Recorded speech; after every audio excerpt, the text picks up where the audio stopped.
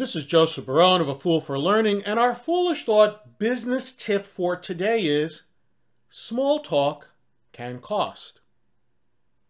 In March 2022, tollfreeforwarding.com, that's a website, tollfreeforwarding.com, published an article about the value of chit-chat.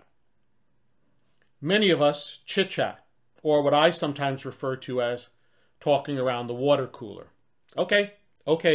Standing around the water cooler talking is an image from the 1940s through 1970s, but many of us do the same thing, but in a slightly different location. We meet in the hallways, we meet over coffee, we meet at the little kitchen facility in the office, we chat in the restroom, etc.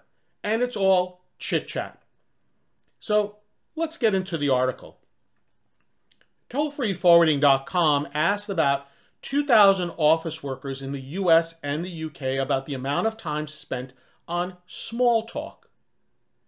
US workers said that they spend approximately 2 hours per day, and UK workers said they spent about 1.7 hours per day. Not much of a difference, 15 minutes or so. So, what does this mean in costs to business? Well, for US companies, it costs them almost $12,000 per year per employee. In the UK, it is approximately £6,400 or approximately $7,300 per year per employee. These financial numbers, by the way, are from early 2022. Now, this may seem like a lot of money per employee per location, and honestly, it is. There's no denying it. Think about it.